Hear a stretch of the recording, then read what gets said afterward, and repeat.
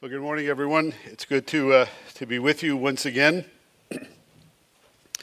And please join me in prayer. Our Heavenly Father, we thank you that you have given to us a word that is living, a word that is active, a word that endures, that stands forever. It is this word that we have had preached to us. It is this word upon which we have placed our hope, because from this word we learn about our true condition apart from your grace, mercy, and loving kindness. And so we ask, Lord God, that as we come to you now, you would speak to us from your word, that your Spirit, whom you have given to us to help us understand your word, would indeed open our hearts, not only to hear it, to know it, but also to apply it. And I'm reminded, O Lord, of the old prayer that says, Father, what we have not, give us. What we know not, teach us. What we are not, make us. This we ask that you would do because you are a good and holy and gracious God. We ask and pray this in Jesus' name. Amen.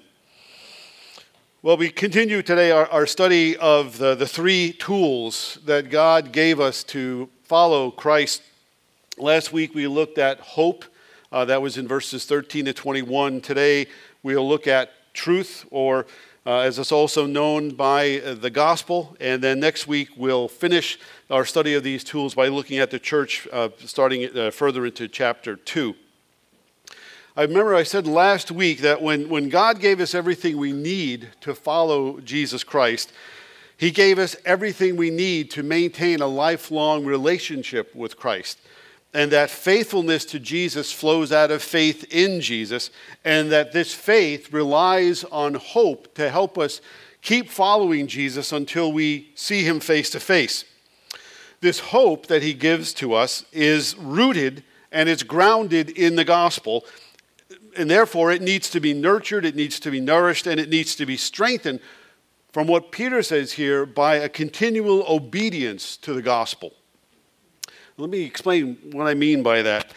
Like many of you throughout this past couple of years, and maybe recently, Jill and I have been having just this ongoing battle with COVID-related health issues. So in December, our sister-in-law sent us a 3-month supply of multivitamins to help strengthen our immune system. So true confession, I am not a vitamin-taking guy, but since I've been taking these multivitamins, I can say that my health is better. My immune system is a little stronger.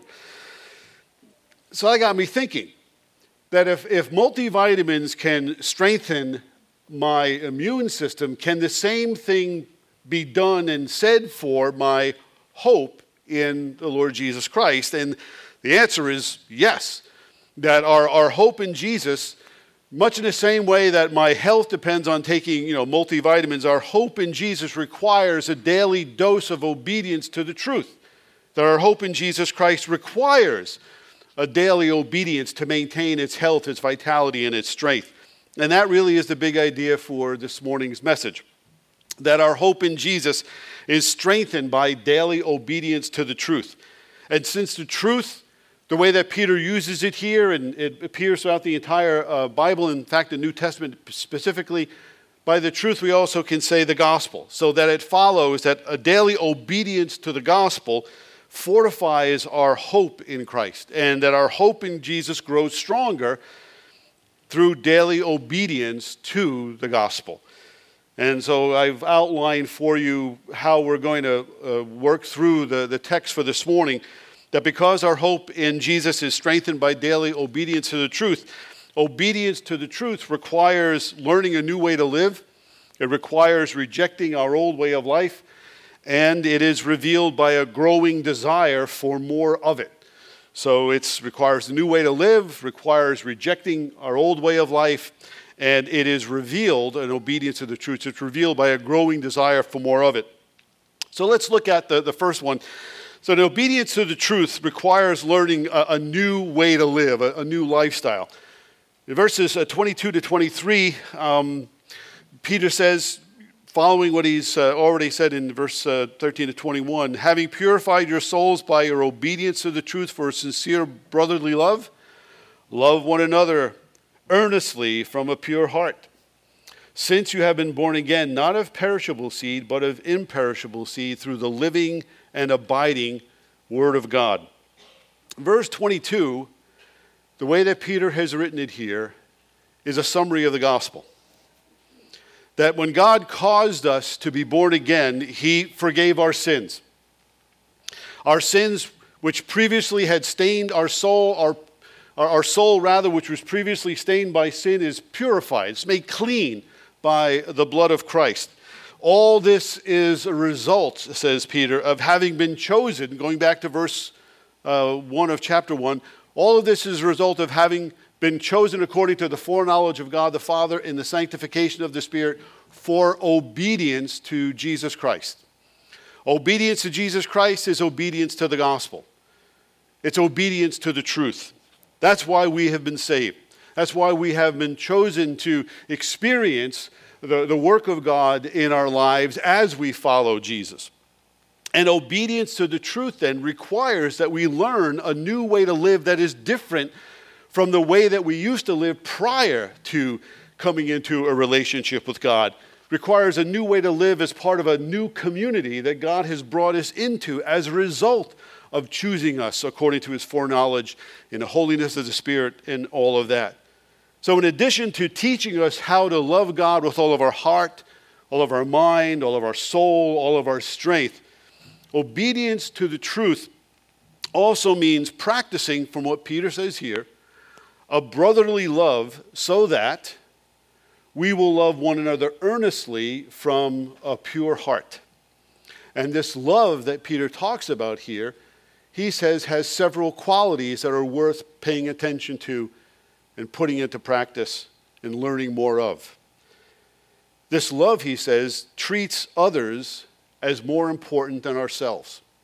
Because the word that he uses here, it's a command actually. The noun in Greek is the word agape. The verb is agapao. So he's commanding them to love. And agape is a love that is always focused on the other. It's not a selfish love, it's a selfless love. It's a love that gives and is concerned about the welfare and the well-being of others. It's the love that God shows by giving us His one and only Son, that whoever believes in Him will not perish but have everlasting life. So this love is not self-centered, but it is centered on others. That's primary. This love is also sincere, meaning that it's genuine, it's authentic, it's without pretense, it's honest, it's transparent. There's no hypocrisy in this love. It's not the kind of love where, in public you put on a face, hey, how you doing? And as soon as you leave, I don't know. You love the person genuinely when they're in front of you, and you love them when they're not in front of you, because it's sincere, it's genuine, it's honest. It's also brotherly. Now, this is a tricky one because obviously the word here is a familiar word, Philadelphos. It's a brotherly love. It's a love that should exist between siblings in a family. And if you are not an only child and you have siblings, you know that it's not always practiced in families. My son, the test engineer, broke things. So did my daughter, the opera singer, broke things, particularly things that my son, the engineer, built. And there's a tension there. But within a family, there's also this desire to be knitted together through a sibling, a familial, a brotherly, a sisterly kind of love. It's that kind of love that Peter wants us to experience and to practice. It's an earnest love. It's a love that he says we should practice earnestly. It's constant. It's eager to persevere. In fact, it's a love that never quits. Parents know about this kind of love, particularly when dealing with truculent children or wayward children. You never quit loving your child, no matter how distant or far apart they are from you. You love them because they are your child. We are to love one another, says Peter, because we have been brought into a relationship with God the Father through God the Son, sealed with the Spirit so that we can love one another in this way. What a blessing it is to be loved like this. And then lastly, he says it's love that flows from a pure heart. It's undiluted. It's honest. It's transparent. It's without condition. Love from a pure heart, in other words, has no hidden agenda, has no ulterior motive, has no strings attached. It's not the kind of love where you sidle up to somebody or someone sidles up to you in the hope that you'll give them a reference for a job or that you'll hire them for something or that you'll somehow give them an in. It's a love that, again, is other-directed. It finds joy in expressing itself without expectation of anything coming back. That's a hard kind of love. And the only way that we can show that love is if we understand that that's how God has loved us. That's part of this new way to live, because we have grown up in a culture that says you give in order to get. And we at times will treat our relationship with God like a business deal. I'll give God so much time, I'll give God so much money, I'll give God so much devotion, and I expect that He will at some point pay me back. I'll give you so much money, I'll give you so much time, I'll give you so much commitment, and in return I expect something back from you. That's the way the world works, says Peter. That's the way we used to operate apart from the grace of God in Christ. But now no longer. We give selflessly. We give without concern or thought about being paid back. Because the debt that we owe to God is one that we could never repay. So we ought not in any way expect repayment for the love, the mercy, the grace that we show to others. That's how we imitate Christ. That's how we follow Him. That's how we practice obedience to Him. This kind of love, then, it's critical to Christian community. Because, remember, according to Jesus, love is the birthmark of everyone who claims to be a follower of Him. On the night that Jesus is betrayed, on the night that He is about to be handed over to the hands of sinful men and eventually through a trial be crucified, He tells the apostles, and Peter is there when Jesus says this, "A new commandment I give to you, that you love one another. Just as I have loved you, you also are to love one another. By this all people will know that you are my disciples, if you have love one for another." So Peter is speaking from the experience of having heard Jesus not only say these words, but demonstrate a love that is other directed and other focused. Jesus has demonstrated a love that is sincere and genuine and without hypocrisy. He has demonstrated a love that is brotherly. Jesus at one point says, "I call you friends," because now friends know what another friend is doing. It's a love that Jesus shows to be earnest. It never quits. Even as Jesus is dying on the cross, remember, He looks at John, He looks at his mother Mary and says, "Woman, behold your son." And He tells John, "Behold your mother." So it's always, Jesus is always focused on calling forth and commanding us to love one another, because He Himself is the ultimate expression of that love. And it's certainly love that flows from a pure heart. It has no condition. Right? We respond to the love of Christ because it has no agenda other than enveloping and wrapping us up in the love, grace, mercy of God, which a cold-hearted world is loath to give without cost, but always asks and demands something in return. Jesus says, "All I want from you is you, your devotion, your obedience. I want your mind, I want your heart, I want your very being to be mine and to walk and to live in fellowship with me, and then to live in fellowship with others." God caused us to be born again by our obedience to the truth, so that we would have this sincere brotherly love and then love one another earnestly from a pure heart. Now, what does this look like? And in a humorous way, when my mother, I remember when my mother was in the sort of the last throes of her pancreatic cancer, my brother and I both went to our house on Long Island where we grew up. And my mother was very concerned. My brother is 6 years older than I am. And my mother was always good. Parents know about this. My mother was always good at what Jill and I call parental algebra. You know, parental algebra, what you do for one child, you make sure you do for the other. And my mother was very concerned that my brother and I would continue to be harmonious and loving. And so she said, I just want one thing for you and your brother, that you should love each other and not fight. That's, in a sense, what Peter is saying here. It's a love that prays for one another and encourages one another.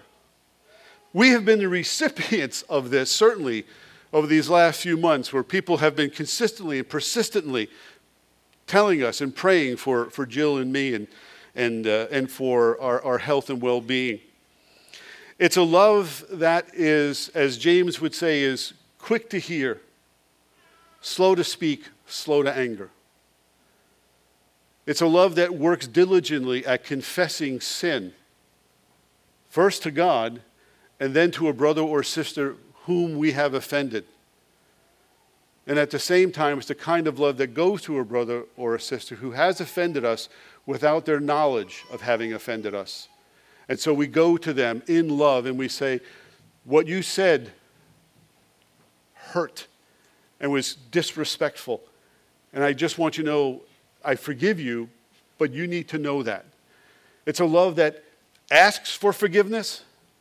It's a love that shows forgiveness. It's a love that speaks the truth without pretense, without hypocrisy. It's genuine. It's a love that motivates us to care for one another, again, without expectation of return or reward. John talks about this in 1 John, sharing with those in need out of the blessings that God has given to us. And even if we don't have much, we still can share, whether it's materially or by our own presence.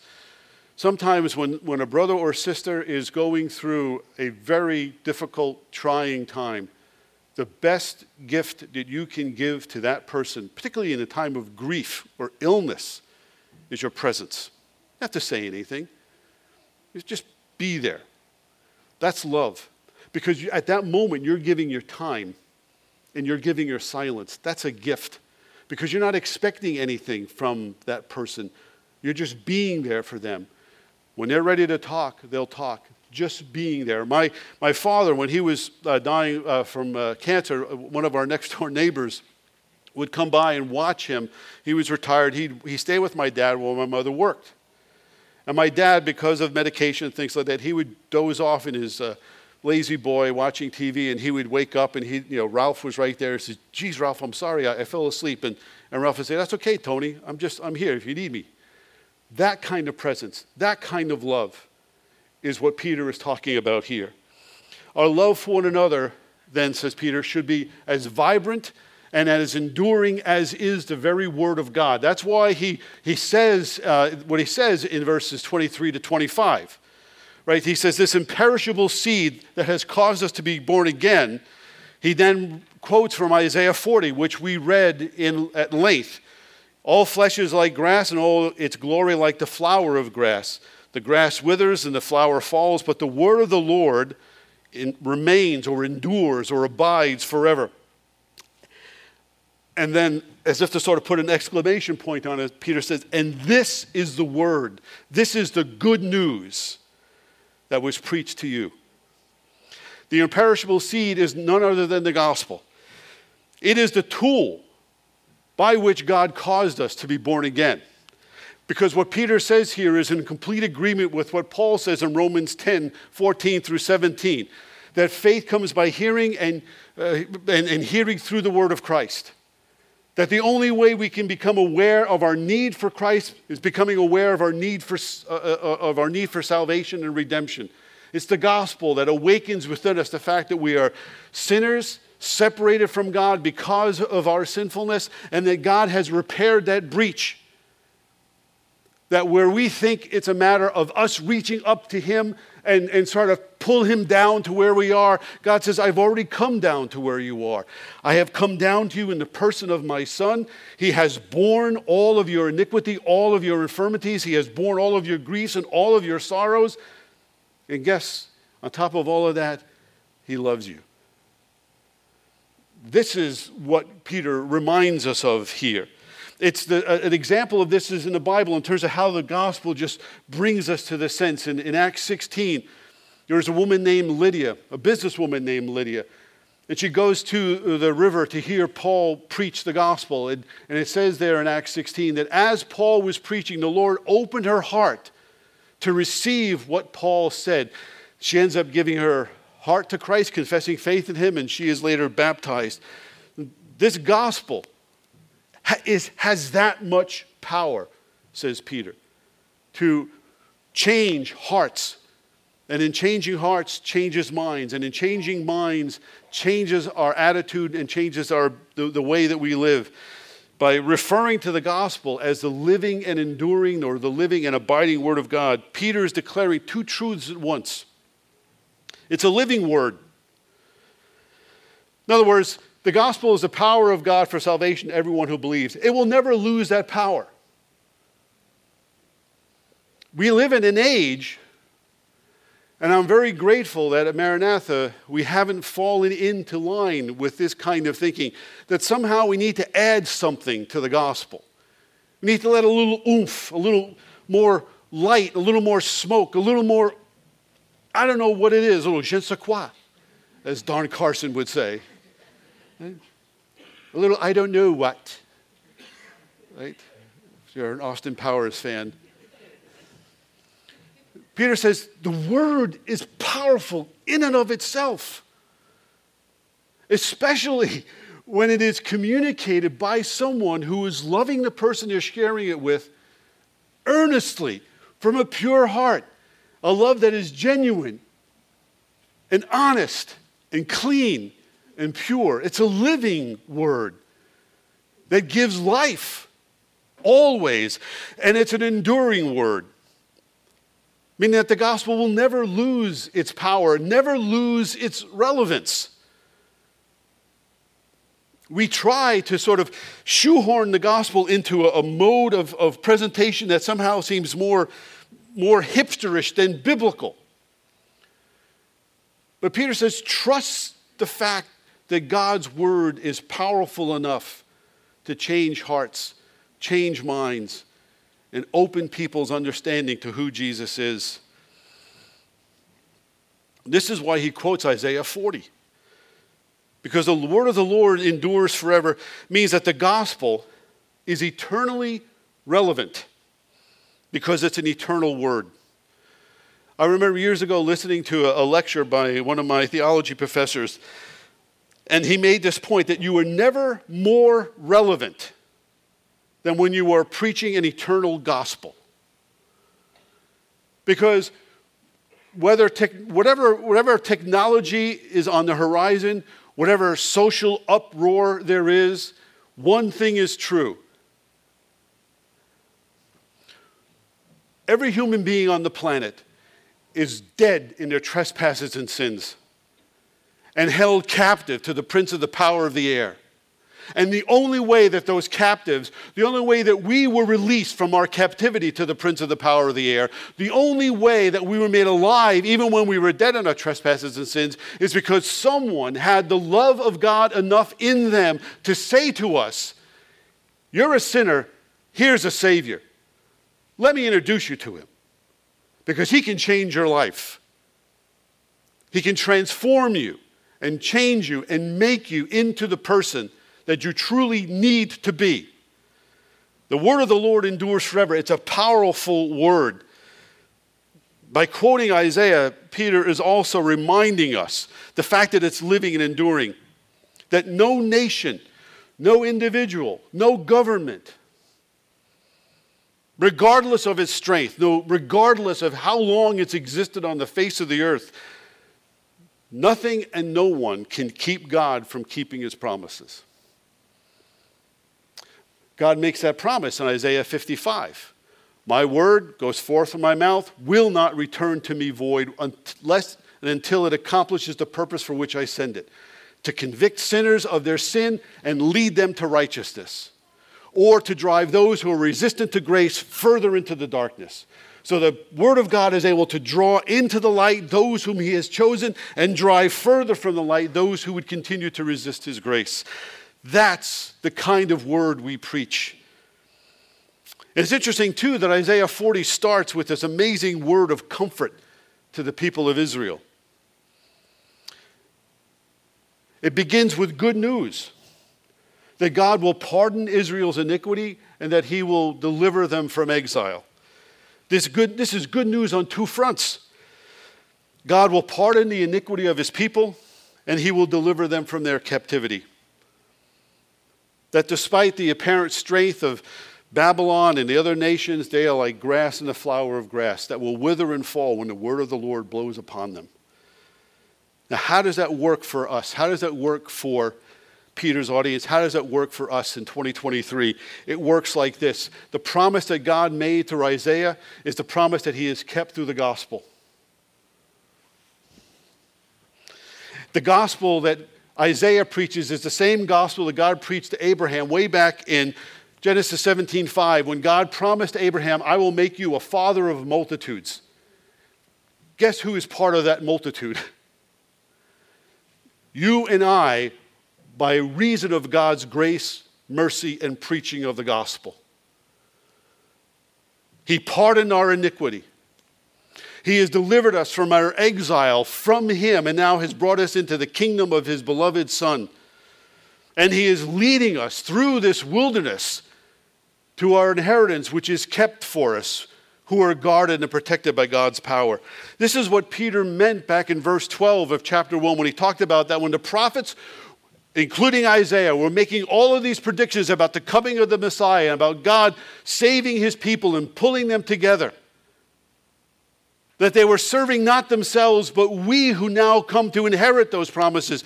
They which could only see them in anticipation, we get to experience them. So to a person who is going through challenging times, as were some of Peter's readers, as are some of us, to a varying degree, whatever that may be, understand that even in the midst of that, God is holding you firm with a living and enduring word, and he will not let go. This obedience to the truth produces a kind of life like that. It's a new way to live. And it requires, says Peter, rejecting then the old way of life. Before, just another thing too, the idea then that we are inheritors of these promises also propels us into mission. Because who else is out there that God wants to bring into his family? So the idea that we have been chosen doesn't inhibit mission, doesn't inhibit evangelism, it promotes it. Because we who have experienced grace, who have tasted the goodness of the Lord, we want others to experience and taste that same goodness. And so we share with them and trusting the power of God's word and the power of his Holy Spirit to awaken and to open their hearts to understand who God is. And that requires rejecting our old way of life, says Peter. So in light of all of this, he says in verse 1 of chapter 2, put away all malice and all deceit and hypocrisy and envy and all slander. I think what Peter is doing here is he's reaching back into the Gospel of Matthew. And he's remembering two things that Jesus said about the heart. In Matthew 15, Jesus is talking to the Pharisees, talking about the Pharisees. The Pharisees are concerned about dietary laws and what goes into the mouth being holy and all of that. So you're not defiled by eating food washed with dirty hands or unclean food, so to speak. And Jesus says, that's not what goes into the mouth that defiles a person, but what comes out of the mouth that defiles a person. And Peter, like most of us, when we hear and read what Jesus says, we kind of, what do you mean by that, Jesus? Like, I don't quite understand what you're getting at. And then Jesus answers Peter and says, don't you see that whatever goes into the mouth passes into the stomach and is expelled? But what comes out of the mouth proceeds from the heart, and this defiles a person. For out of the heart come evil thoughts, murder, adultery, sexual immorality, theft, false witness, slander. These are what defile a person. And earlier on in Matthew's gospel, Jesus says, out of the abundance or out of the overflow of the heart, the mouth speaks. So Peter commands us to put away these old practices because they destroy the love that is to exist within the community and among God's people. They flow out of a heart, these sins, they flow out of a heart that is impure, that is selfish, and that is unholy. These are sins that would shred the social fabric of a church. They dissolve the love that binds us together, and so forth. They are to be ruthlessly rooted out and removed. Malice, or in some translations have evil. Those of you who are of a younger kind of mind will appreciate the Greek word for evil here, kakia. Exactly the way it sounds. And the image is the same. Kakia. It's evil. It's malice. It destroys the harmony. How do you counteract that? How do you put that away? You do good. Paul talks about overcoming evil with good. You do good as you are empowered by the Holy Spirit to do good. Deceit and hypocrisy, they seriously undermine sincere brotherly love. Both of them can inflict serious damage on trust that is necessary for healthy relationships. So how do you counteract that? How do you put that away? You're honest. You're not deceitful. You tell the truth. You do the truth. You say what you mean what you say. Envy. Envy is tough. And it's sneaky. That's a combination of sneaky and slippery. It's sleeky. Think of the serpent in the garden, right? It destroys love because instead of causing us to desire what's best for others, envy, well, it can cause us to hope for the downfall of others. It may even promote us to actively undertake for their downfall. Another thing about envy is it's not just simply being jealous of what someone has, but it's actively thinking they don't deserve it and I do. So it's deadly. So how do you kill envy? Well, prayer is a good start. Prayer in particular for the person of whom you're envious. Prayer for their well-being. Maybe do something nice for them. And then, of course, there is slander. Right? It's more than just spreading false stories. It's criticizing that person either behind their back or in public. Love, says Peter, is the appropriate response of someone who has been born again, because love is the opposite of all these things. Why? The answer is in 1 Corinthians 13, because love is patient, it's kind, it does not envy, it does not boast, it is not arrogant, it is not rude, it does not insist on its own way, it is not irritable or resentful, it does not rejoice at wrongdoing, but rejoices with the truth. Love bears all things, it believes all things, it hopes all things, it endures all things. Love never fails. So these are the things that we are called, not just at one time. It's like, there. You know, I remember as a young Christian proudly telling the guys in my InterVarsity group, well, I finished reading the Bible. And they all looked at me like, are you starting over again? It's like, I have to do that. Yes, because it's not a matter of just reading it once. It's not like a novel or any other book of literature. Just read it, put it back on the shelf. No, you've got to read it every day. The same thing. These sins that Peter talks about here have to be put away every day. In the same way that we shower or we prepare ourselves by putting on new clothes, by removing the dirty laundry and dirty linen of the day before, we remove these things and we put on every day the garment of righteousness that Christ has clothed us with. my tongue got in the way of everything there. Put on the righteousness that Christ has clothed us with. There you go. So believers must put away these sins daily by daily obedience to the truth. In previous generations, there was an old-fashioned word for this, and it should come back in fashion because it really is good. It's the mortification of sin. It's the putting to death of sin. It reminds me of one of my favorite quotes by the Puritan John Owen. And the way to deal with sin, says Owen, is this: you be killing sin or sin will be killing you. How do you do that? Peter says you crave, you desire, you long for the pure spiritual milk of God's word. Because you put away those sins by craving that which is holy, good, and pure. So obedience to the truth then, new way to live, rejecting our old way of life, and then it is proven, it is revealed by a desire for more of it. Peter says in verse 2 and 3, like newborn infants, long for the pure spiritual milk, that by it you may grow up to salvation, if indeed you have tasted that the Lord is good. Now, Peter is not saying here, but when he says like newborn infants, he's not implying that he's dealing with a bunch of newbies, if you will, that they're necessarily new converts to Christ. He's simply making the comparison that in the same way an infant longs for the nourishment that comes from his or her mother's milk, we are to long for and crave the pure spiritual milk of God's word.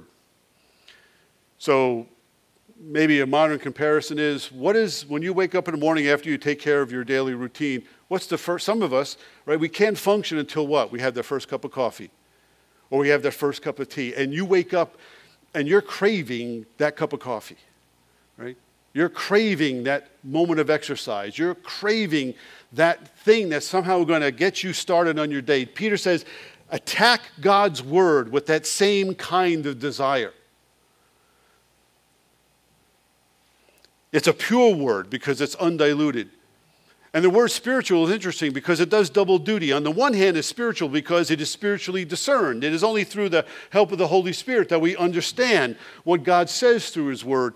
But the word that Peter uses is an interesting one. In Greek, it's logikos, which means both spiritual, but it's also a word that is rational, a word that is logical, a word that is sensible. In other words, it's a word that is not so mysterious, so spiritual that we cannot completely understand it, but it is one that also appeals to the mind as well as the heart. It's a word that transforms our mind by the renewing of our mind, that allows us to see deeply into the character and nature of God as well as our own character, as well as the character of the world around us, and allows us to make sense of it as much as we can with God's help. And it's designed to do this so that we would grow up to salvation, that we would mature, not only continually as we follow Christ, but ultimately inherit the inheritance that is kept for us. Now, the question always arises when you talk about craving and longing for God's word. Well, how much time should I spend doing that, Pastor? And my question is, I don't know. How much time do you spend online? Right? How much time do you spend doing other stuff outside of work? I was talking with a brother earlier this week, and he said, I'm known for getting up early. I take no credit for that in terms of like a hallmark. I did that because when our kids were younger, if I didn't get up before them, my day was shot in terms of having any time to spend with God. So I would get up at 5 because my son would wake up at 6. I didn't want to get up at 5 because I am by nature a night person. I like staying up till 11:30, midnight, or 1 o'clock, reading or watching television. But I had to train myself, nope, if I want to get up early, I got to go to bed early. Whatever time is necessary for you to connect with God is the time that you establish to connect with God. It could be 15 minutes, it could be 20 minutes. It could be on the run between children's naps. It could be an audio Bible. But somehow you set aside the time to get God's word in your head and in your heart. Maybe read it with another brother or sister. Right? Do it online. Zoom is a wonderful thing. Right? Do it over the phone. Do it face to face. But the thing is, do it that way. Just do it. And allow the word to refresh and replenish. I think I've shared the story before of memorizing scripture with two other brothers in seminary. And I chose very humbly Psalm 37. Okay, that's pretty small. And these two guys, they were giants. So I'll take Philippians. I'll take Romans. This other guy said. And I'm there with my measly 30 verses. They're like the whole book.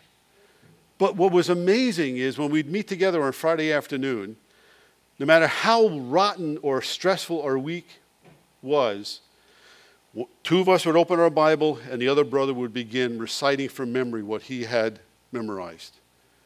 And we went around the table. And it was, the more we did it, it was suddenly, there was just a peace.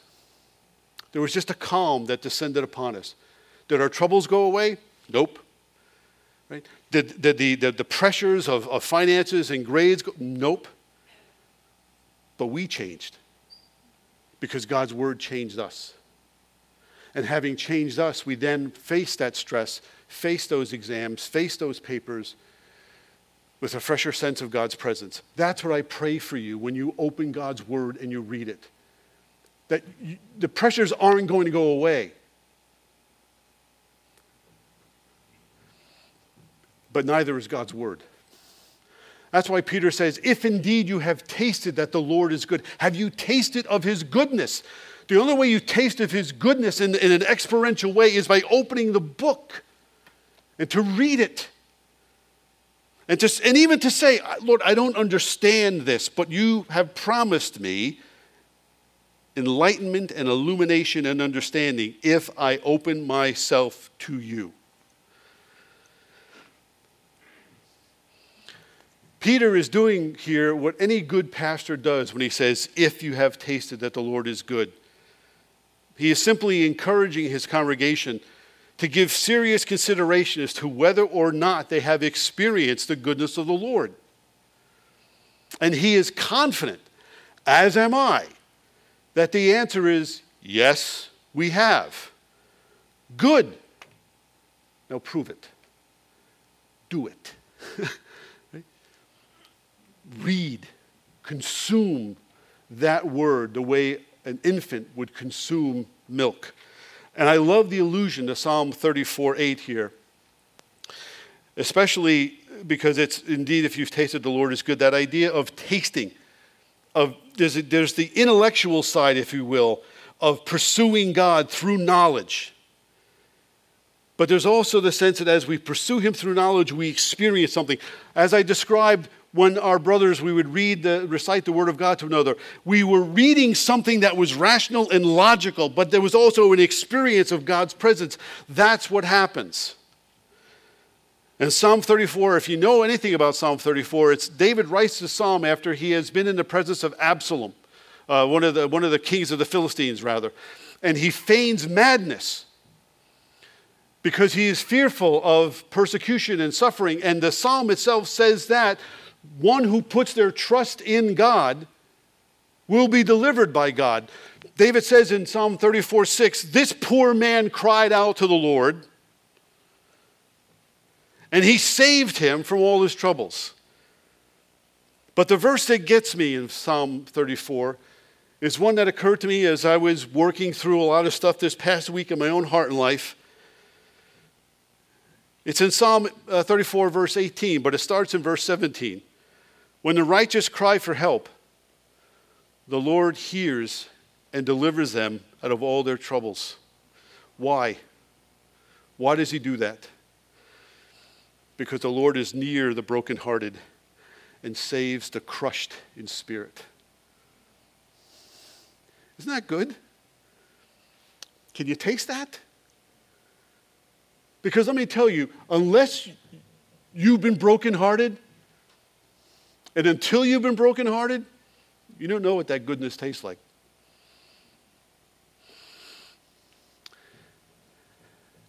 You don't know what it is to sort of just sit there and just let that word wash over you and then get into you. Because it tells us that God isn't going to throw us away just because we're going through a tough time. That he cares for us. It also tells us that God expects and anticipates that we will be brokenhearted at times. And that we will be crushed in spirit at times. And that we won't always be able to sort of, life is great. God is good. Praise the Lord. Sometimes it is a sacrifice of praise for a broken heart and a broken and contrite spirit. God's not going to throw you away. And by the same token, you're not going to throw God away either.